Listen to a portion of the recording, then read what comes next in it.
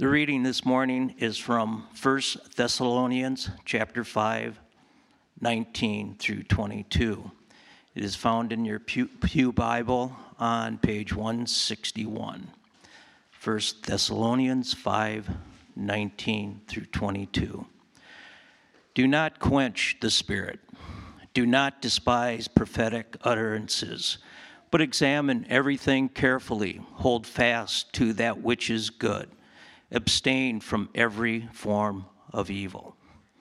Here ends the reading. Today we're going to be finishing up our study on revival. And the past messages have been titled Discerning True Revival. And that's been the last 3 weeks. And today we are going to be finishing up on responding to Asbury. So how do we respond to what has happened in Asbury? Would you please pray with me as we come to the Word and ask for God's help in answering that question. Father, we thank you for the preciousness of Christ.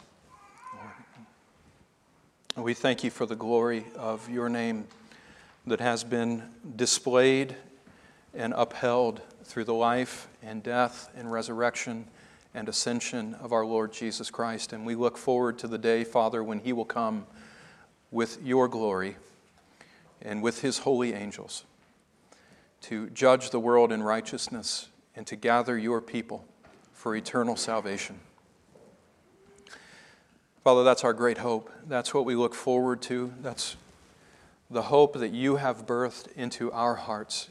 Lord, that's what brought us to Christ and what made us Christians, this hope of forgiveness and cleansing of sin and eternal life with God our Creator and fellowship with you through our Lord Jesus Christ. So, Father, I pray that those believers in this room who know the reality of that hope, that you would encourage their hearts this morning with your truth, that you would help them understand how you want them to live in light of that glorious gospel. And Lord, those who do not know you here this morning, I pray that your Spirit would awaken them to the truth. God, that you would arouse them out of their deadness and sin, and that you would cause them to be made alive together with Christ Jesus, that they would know for the first time what it means to know God and to be known by God. Lord, would you give that grace this morning? I pray that you would arouse us out of our lethargy and slothfulness, Lord. I pray that you would stir our hearts and minds, that you would not let this be rote or just some kind of tradition that we do. We gather here on Sundays because that's what we've always done. God, spare us from our own depravity. Spare us from our tendency, Lord, to wander from you. Spare us from the constant, unceasing temptation to let our hearts grow cold towards you. Lord, you command us to love you with all of our heart and all of our soul and all of our mind, all of our strength, Lord, to give all that we are in holy devotion to you. Lord, it's so easy to grow negligent in our obedience to that great command. Even as those who have your Spirit, even as those who hold fast to Christ, Lord, how often are we truly living with fullness of heart before you?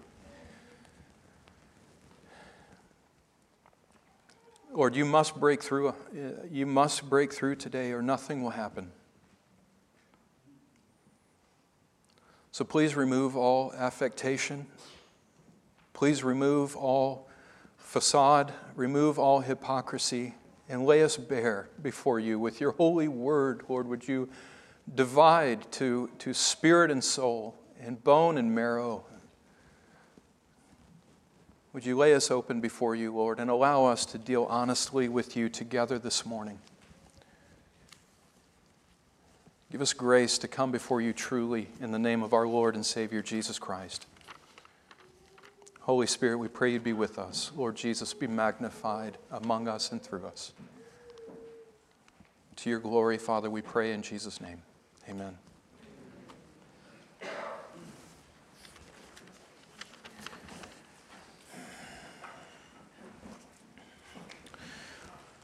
All right, so today we are finishing our discussion of revival for now.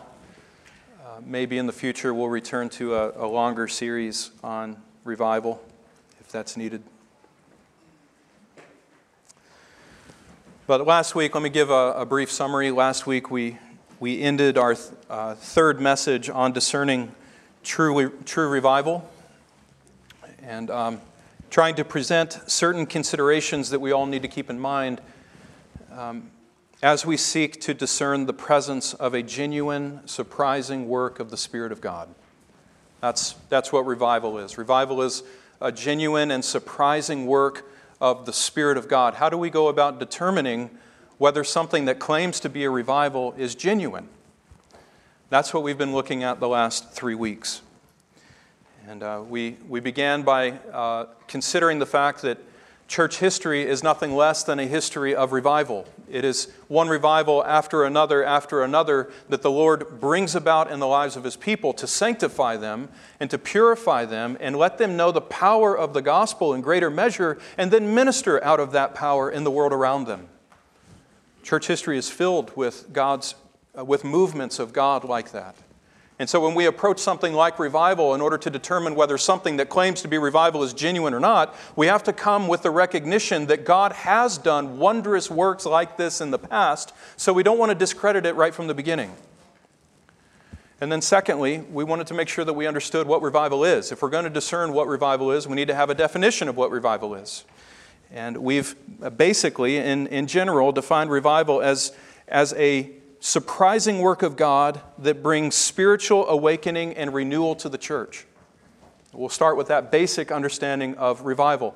It's spiritual awakening that God surprisingly brings upon the life of His church. And then, as we ended last week, revival will always be marked by certain characteristics, certain fruits. So whenever we're discerning whether or not something that claims to be a revival is true, we want to look for these certain markers to see, is this a revival? Does it have this arresting awareness of the presence of God accompanying it? Does it have this penetrating awareness of and grief over sin? Right? Is there greater repentance taking place, deeper repentance happening? Is Christ being seen and heralded as more precious than He was before? Are people's hearts being gripped with the preciousness of Christ? Is the power of God's Word seeming to be unleashed during this time of revival where hearts and minds are being rattled and gripped by the Word of God, where the Word of God is continuing to grow and to prevail? It's conquering sinners and taking them captive to the Lord Jesus Christ. And then finally, are the people of God being left in the wake of revival? Are they being left with a holy yearning and longing after greater holiness? If true revival comes, holiness will increase in the lives of God's people, and they will yearn and long for it. As we mentioned last week, others could be added to that list, other characteristics, other fruit like greater love for God, greater love for neighbor, lasting and real change both in the church and in society, its impact on the whole society, and then increased suffering and persecution. All of these things can be characteristics of true and genuine revival. But what I wanted to point out is that these 5 characteristics will definitely be a part of a work of God when He brings about a work of revival. Now, when we compare those markers of revival to what is being called the Asbury revival, what are we to say of it? What are we to make of this Asbury revival, as it is called? Well, if we're being honest, we have to say that Asbury is at least a mixed bag, right? There are good things about it, there are bad things about it. We might even question whether or not it should be called a revival. Maybe we should wait and give it time to see if revival truly comes from this move, from anything good that has happened there.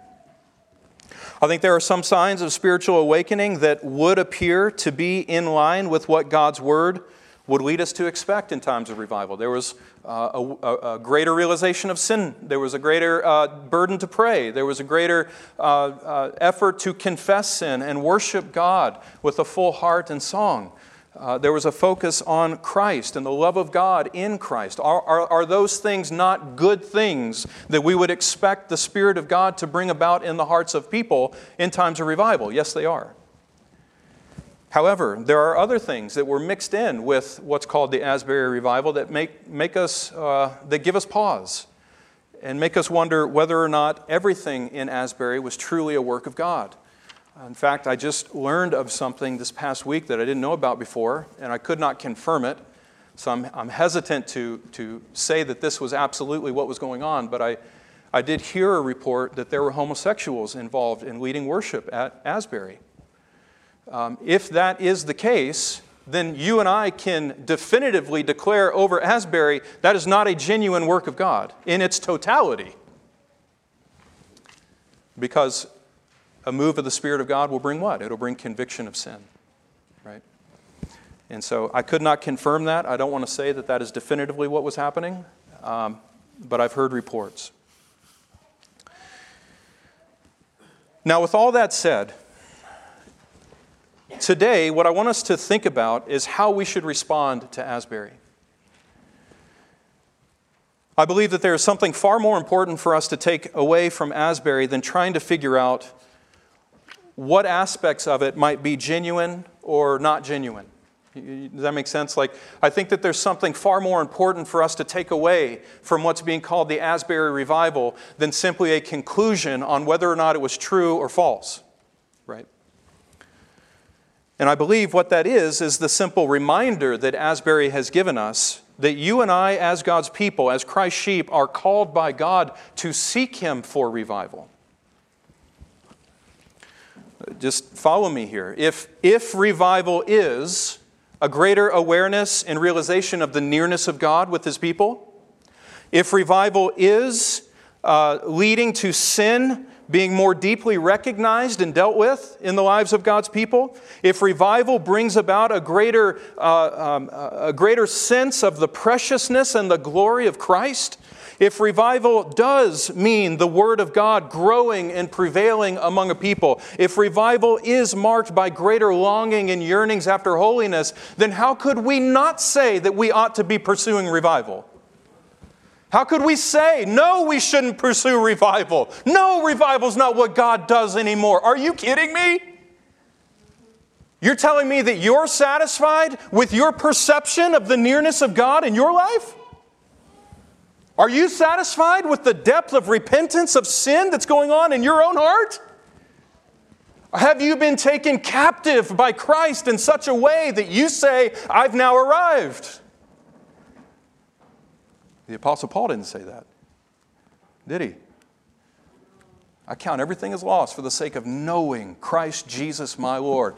I do not count myself as perfect or as having already reached that goal, but this one thing I do, laying aside what is behind, I press forward to the upward call of God in Christ Jesus. Are you satisfied with your pursuit of Christ? Or do you need revival? Are you satisfied with your longings after holiness? Are they adequate to match the holiness of the God who made you and calls you to fellowship with Himself in Jesus Christ?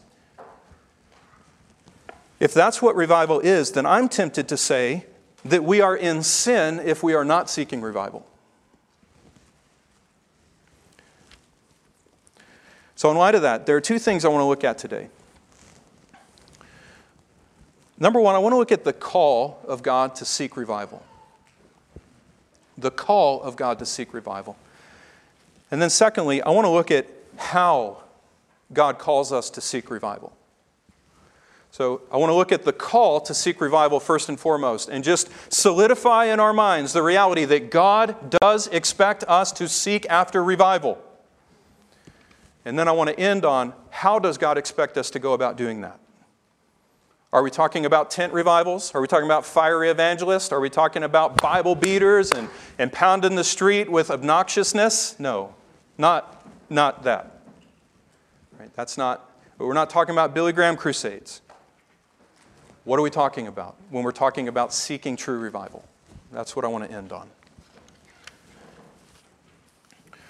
All right, so as I just said, I think the most important truth we can take away from our time considering Asbury is not the conclusion we come to regarding its legitimacy. It's not the most important thing. The most important truth we should take to heart from all of this is that we as God's people are called to seek revival. Now, I find that in the Scriptures. That is not of my own mind. It's not something that I just devised of my own creativity or my own desires. The Scriptures give us a pattern of God's people seeking God for revival. You've heard people say that revival is not a word that's found in the Bible. This is what's called a word. What is it? A word concept fallacy. Right? That, like, if the word is not present, that means the reality is not present. Now, try using that with the Trinity. Well, the word Trinity is not found in the Bible, therefore Trinity must not be biblical. No, that's idiotic. Right? Because the Bible clearly speaks about the reality and the truth of the Trinity. Well, we find the same reality spoken of in the Scriptures with such clarity and such force that translators actually don't know how else to translate this word other than to translate it as revival. So I'm a little excited about that. But there are basically three levels of seeking revival that we are commanded to do in the Scriptures. Number one, we are called to seek personal revival. Personal revival. You see this, for example, in Psalm 119, verses 36 and 37, where the psalmist says, praying to the Lord, incline my heart to your testimonies and not to dishonest gain. Turn my eyes from looking at vanity and revive me in your ways. Revive me in your ways. Isn't that an interesting contradiction that's presented there, or at least as far as our behavior is concerned? Turn my eyes from looking at vanity and revive me in your ways. Right? There's this. These are being treated as opposites. And how often are you and I guilty of setting our eyes upon things that are vain? Right? Setting our affections, our desires, our mindset, just gearing all of our attention towards that which is nothing but vanity. The psalmist is realizing that about his own heart, and he's crying out to God saying, turn my eyes away from vain things and renew me in your ways. Renew my joy in your ways. Renew my sense of glory in your ways. Renew within me a holy longing and a desire to order my steps according to your will, O God. Bring greater godliness to me. That's what he's crying out for. And what is the word the translators used to put right there? Revive me in your ways. The psalmist is longing for greater godliness in his personal life. And what does he have to do to bring that about? Cry out to God for it. In fact, the whole of Psalm 119 is a psalm praying for personal revival. And I think what's interesting is that within this psalm, we find past experiences of revival in the psalmist, giving him hope and longing for future revival from the Lord. So, for example, compare with me Psalm 119, verse 50, and then Psalm 119, verse 107. So Psalm 119, verse 50, it says, this is my comfort in my affliction, that your word has revived me. Past tense, right? Something has happened concerning the word of God and the psalmist's life in the past. This is my comfort in my affliction. You have revived me. You have met me in your word. Now look at verse 107. I am exceedingly afflicted. Revive me, O Lord, according to your word. That's a present appeal. Right? My comfort in my affliction is that you have revived me in the past. And now in the midst of my affliction, I'm crying out for you, Lord, revive me right now according to your word. Past experiences of revival lead to future expectations or pleadings for future experiences of revival. So again, are you satisfied in your walk with the Lord? Are you content with where you are? Are you never longing for more of God or more obedience to His ways in your own personal life? Then I'm left wondering whether or not you've truly come to know the Lord, or whether you've truly come to taste and see that the Lord is good. when you taste something that's good and delightful, what do you crave afterward? Don't you crave more? Right? You crave more of that delightful joy that you've had in whatever it is, whether it's a movie or food or some kind of experience with a group of people, anything. Anything that you've had joy and delight in, we as God's creatures seek to have more joy and more delight in that thing. Well, so it is with God. Have you tasted and seen that the Lord is good and are not left longing to taste more of His goodness? It's like Joseph Alleine, a Puritan, what he said, when grace comes into the heart of a sinner, it leaves that sinner longing for more. See, true grace doesn't satisfy you completely.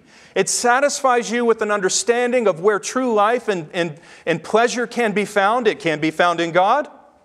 But then it leaves you craving more of God, to seek Him more and more. So what we find in the Scriptures, first of all, is a command of God, or at least an example of godly people seeking after personal revival.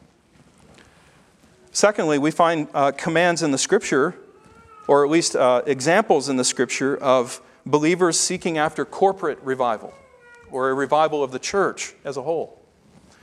We've seen that in Psalm 85, 6 and 7. Lord, will you not yourself revive us so that your people might delight in you, rejoice in you? But I think we see that very clearly in what Paul is praying for in Ephesians chapter 3, verses 16 through 19. Where Paul says, praying to God, he says, I bow my knees before the Father, from whom all families in heaven and on earth is named, that God would grant you to be strengthened with His power in your inner being by His Spirit, so that Christ would dwell in your hearts through faith, so that you, being rooted and grounded in love, might be able to comprehend with all the saints what is the breadth and the length and the height and the depth, to know the love of Christ that surpasses knowledge, and thus be filled with all the fullness of God. That's what Paul's praying for the church. Now let's look at those elements there. Paul's praying that they would have greater inner spiritual strength. Right? This enlivening of heart, that God's people would know the power of God in their own lives. He's praying for that power to be brought into their souls in greater measure by the working of the Holy Spirit, to the end that they would have a greater corporate unity in love, and that they would have a greater corporate communion with Christ. To what end? That they would have a greater understanding of the love of Christ, the breadth and the length and the height and depth, to be filled with a knowledge of something that is unknowable in the natural. And then finally, to experience in greater measure the fullness of God among them. Now, if that's not Paul praying for revival, what is he praying for? He's praying for them to have a greater experience of God that leads to a greater captivation by the truth of Christ. A greater experience of power of the Spirit in their souls. If that's not Paul praying that they would know revival, then what is it? Paul's praying that the church would experience a true revival of the Lord. Now, I would ask, isn't that what your own heart longs to see for yourself? And isn't that what you long to see in your fellowship with the church? Don't you long to see your brothers and sisters more greatly taken captive by the truth of Christ? Don't you want that for you? Don't you want to know the love of Christ with such depth and breadth and length and height? So such a conviction of the greatness of the love of Christ that you're not able to doubt it anymore. You walk in its fullness. You walk in its reality. You live in hope and eager anticipation of the day of glory, not as something you should fear, but as something that you're longing for. That's what Paul's praying for. Now, if that's what the Apostle Paul longed for, and if that's what he's praying for on his knees before God on behalf of the church, then shouldn't you and I be seeking the same on behalf of the church? I think we should. Thirdly, so Scriptures show us an example of seeking individual revival. It shows us examples of seeking corporate revival. And then Christ Himself taught us to pray for global revival. Do you know that? That according to Christ's will, we're to pray that revival would sweep across the world? Matthew 6:10, Jesus commands us to pray to our Father who is in heaven that His kingdom would come and that His will would be done on earth as it is in heaven. Hallowed be your name, your kingdom come, your will be done on earth as it is in heaven. Now let me ask you this question. Is that not praying for revival? It is. Thank you. Thank you, brother. I feel like I'm talking to myself sometimes up here. Yeah, appreciate that.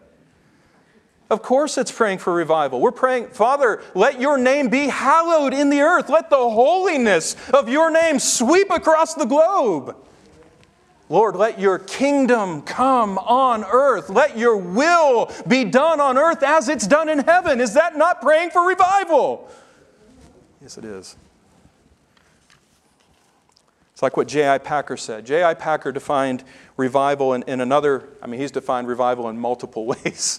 But in one of the times when he defined revival, he defined it as God extending the reality and presence of His kingdom throughout the whole world. Revival is God extending the reality and presence of His kingdom throughout the whole world. Isn't that what Jesus is telling us to seek after here in our prayers? Let your kingdom come upon the whole earth. We ought to pray for global revival. We ought to pray that there would be a global expansion of Christ's kingdom in all of its fullness and in all of its glory. In as many temporal manifestations as we can think of, we ought to be praying that God would bring revival to the entire world, so that there would be revival brought to families, right? That there would be revival brought to neighborhoods, that they would cast out ungodliness and deal with crime in a way that honors God. We should pray for revival to sweep across countries so that the LGBTQ plus XY whatever movement is not being celebrated. But these people are being addressed with compassion and grace to bring them sanity, right? To bring them back to reality and say, listen, your body is this gene or that. You are made up of these chromosomes or those chromosomes, and you can never change that. God made you that way. And you're never going to have soundness of heart. You're never going to have peace of mind until you come to grips with that. Right? We need to pray that revival would sweep across our land so that we're not dealing with ungodly leaders anymore who are seeking to further ungodliness, who are calling good evil and evil good. We need to pray for revival in our workplaces so that we are no longer punished for even bringing the name of Jesus up with our coworkers. We need to pray for revival in our cities, in our states, and nations. And ultimately, we need to pray for revival in that final, full, eternal state that's going to come one day. You know that. Revival is going to come, and it's going to be an eternal revival one day. Maranatha, that's right, brother.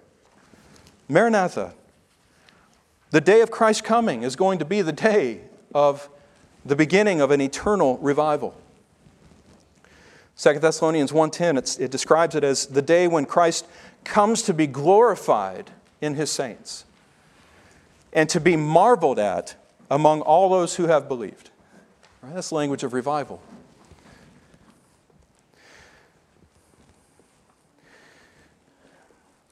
That's revival. It's one that's an eternal revival, one that will come suddenly upon the whole world at Christ's coming and will be sustained throughout all eternity. If you want to see that more fully unpacked, go to Revelation chapter 21 and 22. Right. That's what the Spirit is seeking, and that's what the Spirit-filled church is praying for as well. Maranatha, come, Lord Jesus. So, beloved, I believe it is our responsibility to seek true and lasting revival in our personal lives and in the church and throughout the whole world until the day when the final eternal revival comes. The new heaven and the new earth. Just as a parenthesis here, I don't know how else to interpret Psalm 105, verse 4, than in this way. Where Psalm 105, verse 4 says, "Seek the Lord and His strength. Seek His presence continually." I don't know how to interpret that verse other than in terms of we're seeking a greater spiritual awakening and a greater spiritual sense of the nearness and the glory of God. So I believe that the Spirit sets before us a pattern of seeking after true revival. So if that's the case, if God expects us to seek revival, how should we seek it? Can we seek it? Is it right to seek it? I think I've already kind of laid my cards out there. I think it is right to seek after revival. I say it's absolutely necessary to seek after revival. How do we do that? Well, I think there are two things involved in seeking after revival, true revival. As we seek revival, the first thing we need to do is seek it through the faithful use of the common means of grace. How do we seek revival according to God's will? Well, we seek it through the faithful, or you could say the diligent use of the common means of grace. What are the common means of grace? What are some of them? Anybody? Prayer. Time in the Word. Right? Reading, meditating on, memorizing, reciting, declaring, proclaiming, right? All those things relating to the Word of God. What are some other means of grace?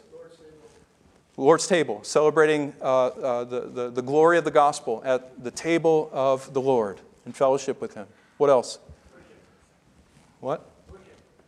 Worship. Preaching. Singing. Baptism. Fasting. What about walking in faith? Exercising faith. That's a common means of grace. The way that we seek after revival is by diligently walking with the Lord according to these means, these ordinary means of grace. I love what Joel Beakey said about seeking revival. This is from, I believe it's volume 3 of his Reformed Systematic Theology. It's like in the 300s, on page 300 or something like that. I get that to you some other time if you want it. But Joel Beakey said, if we truly long for a mighty work of the Spirit in the future, then we will be faithfully cultivating the Spirit's fruit in the present. If we truly long for the Spirit to do a great work in the future, then we will be faithful in the present at cultivating the Spirit's fruit. Right? So what are those fruits? Remember Galatians 5:16, walk according to the Spirit and not according to the flesh. Right? If we walk by the Spirit, we will not gratify the desires of the flesh. So walking according to the Spirit, walking in love, walking in joy, walking in peace and patience and kindness and gentleness and goodness and self-control, ordering our steps, our day-to-day lives according to the fruits of the Spirit. That's how we seek after and prepare ourselves for revival. So, the first thing we do is we give ourselves to a faithful and diligent use of the common means of grace. And then secondly, we seek revival through a faith-filled use of the common means of grace. So number one is a faithful use of the common means of grace. Number two is a faith-filled use of the common means of grace. And let me explain what I mean by that. It's one thing to order your steps according to these means of grace and think that you're doing your duty. Reading the Scriptures, I'm praying, I'm partaking in the Lord's table, I'm a member of a local church, I've submitted myself to its leadership, I'm worshiping with the people of God in song, I've been baptized. Like, it's one thing to walk through the means of grace, it's another thing to walk through them in full faith.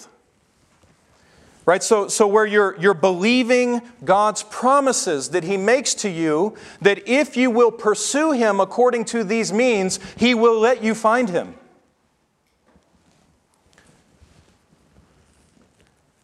We pursue revival by a faith-filled use of the common means of grace by believing that that God declares this to be the pathway of revival, and that as we draw near to God in this ordained path, He will draw near to us as a blessing. You believe that? Or you agree with that? So this is God's promise to us, beloved, that as we seek Him, God makes this promise to us. Isaiah 64:5. The Lord says, I meet the one who rejoices in doing righteousness. You want God to meet you? You want God to come near to you and to fellowship with you? Same teaching of John 14:21 and 23. What are you to do? Well, you're to have a delightful pursuit. You're to have a rejoicing heart in walking with God according to righteousness. Because the Lord meets the one who rejoices in doing righteousness and who remembers God in all of His ways. Or Zechariah chapter 1, verse 3, the Lord declares to His old covenant people, in an old covenant context, return to me, declares the Lord of hosts, that I may return to you. Is there not a principle there that's repeated for us in James chapter 4, verse 8, by the way? That if we draw near to God, God will draw near to us? James 4:8, draw near to God and He will draw near to you. 2 Chronicles 15:2, you guys know this is one of my favorite ones.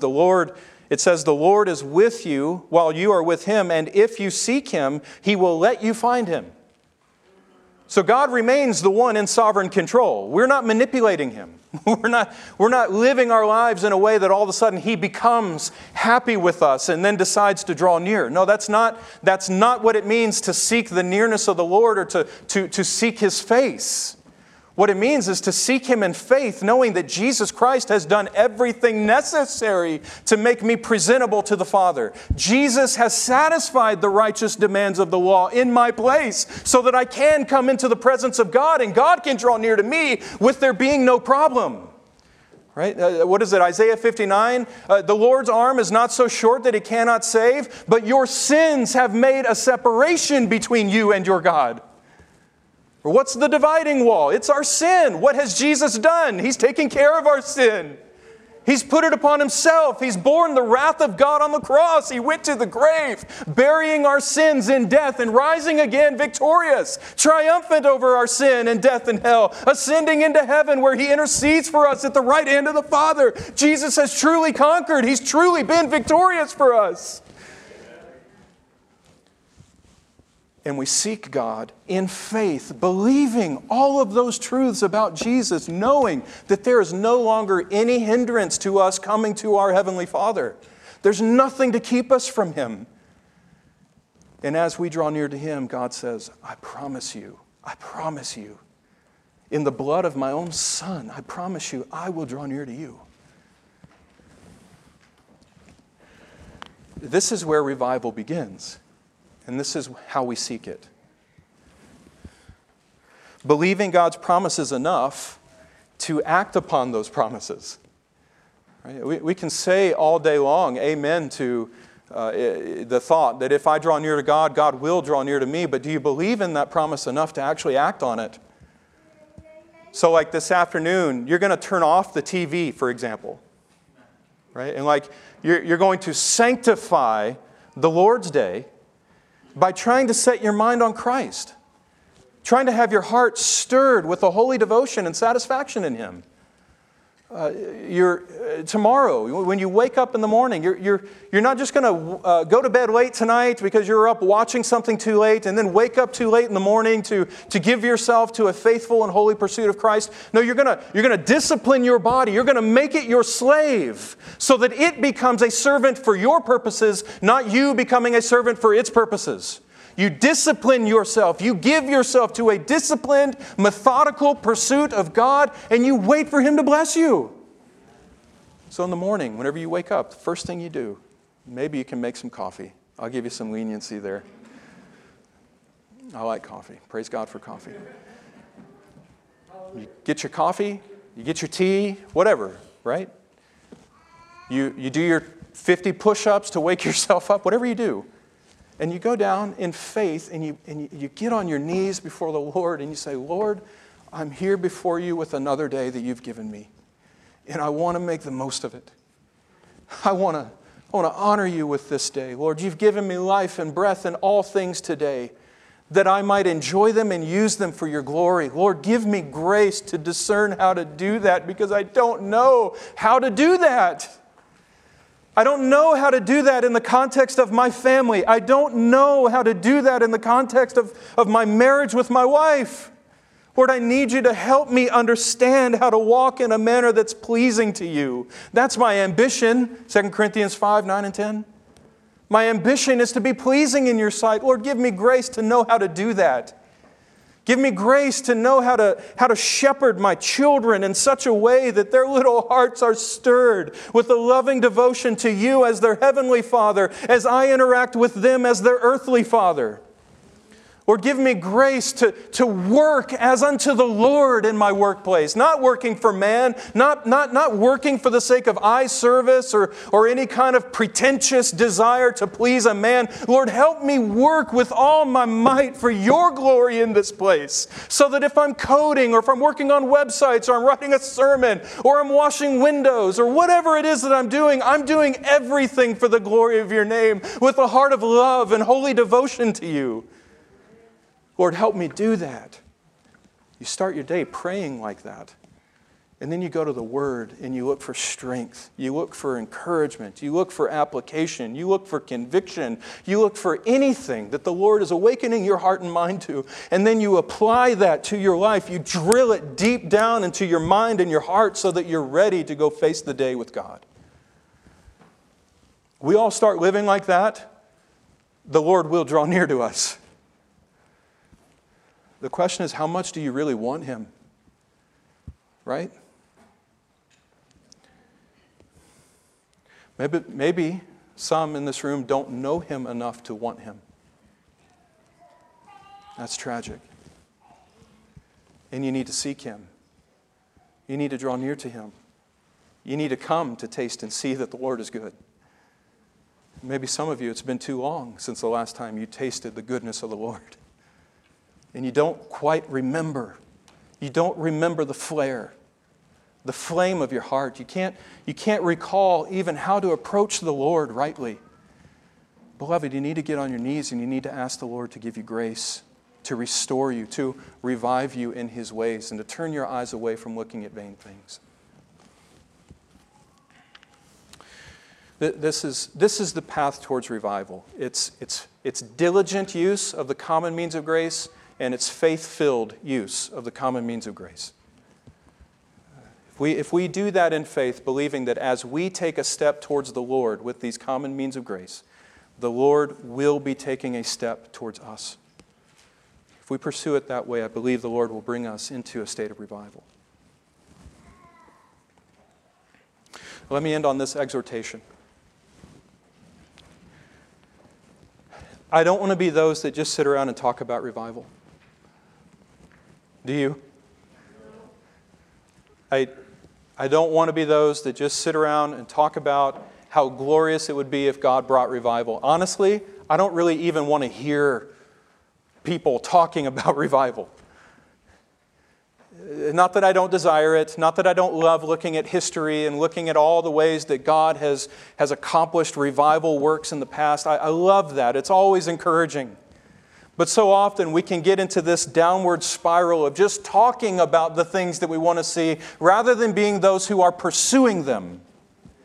Right? We become hearers of the word only and not doers of the word. And we know God's will is clear. He doesn't want us just to be hearers of the word. He wants us to be doers. He wants us to be bold like lions. He wants us to pursue Him in faith. He wants us to draw near to Him with a holy boldness that says, in the name of Jesus, Father, I believe you want me to come near to you, and I'm coming. And then we actually do it. I don't want to be those that just talk about wanting revival. I want to be those who seek it. So,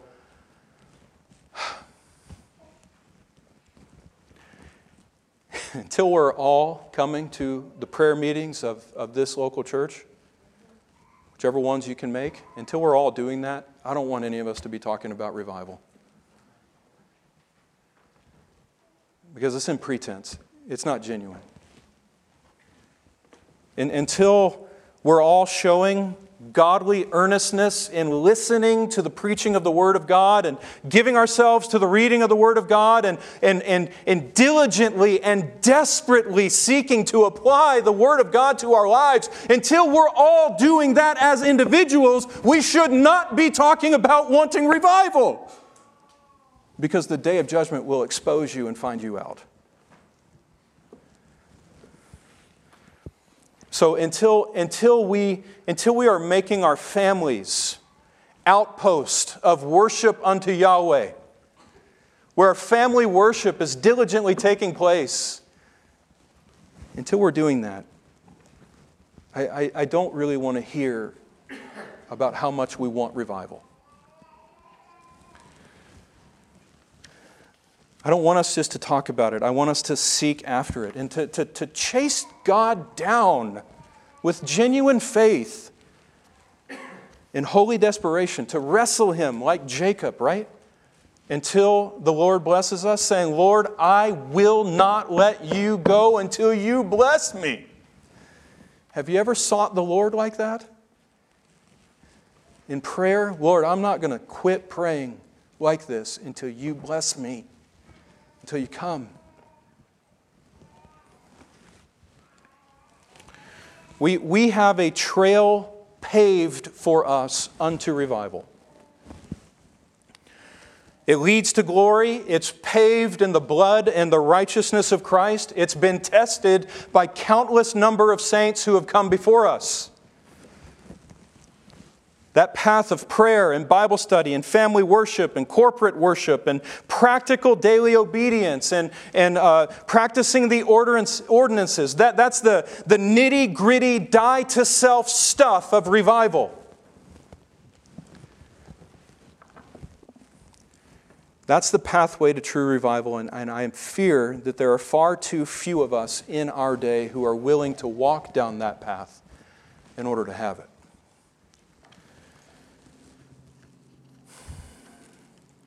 Revival for Oak Ridge Community Church is not dependent on Asbury.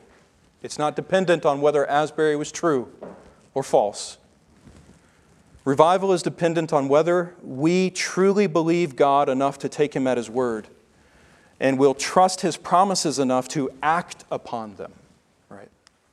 That's where revival begins. So may the Lord bless us to that end and bless His word to our hearts for His glory. Father, that is our heart's desire. It's your glory that we desire and long for, not our glory. Not to us, O Lord, not to us, but to your name give glory.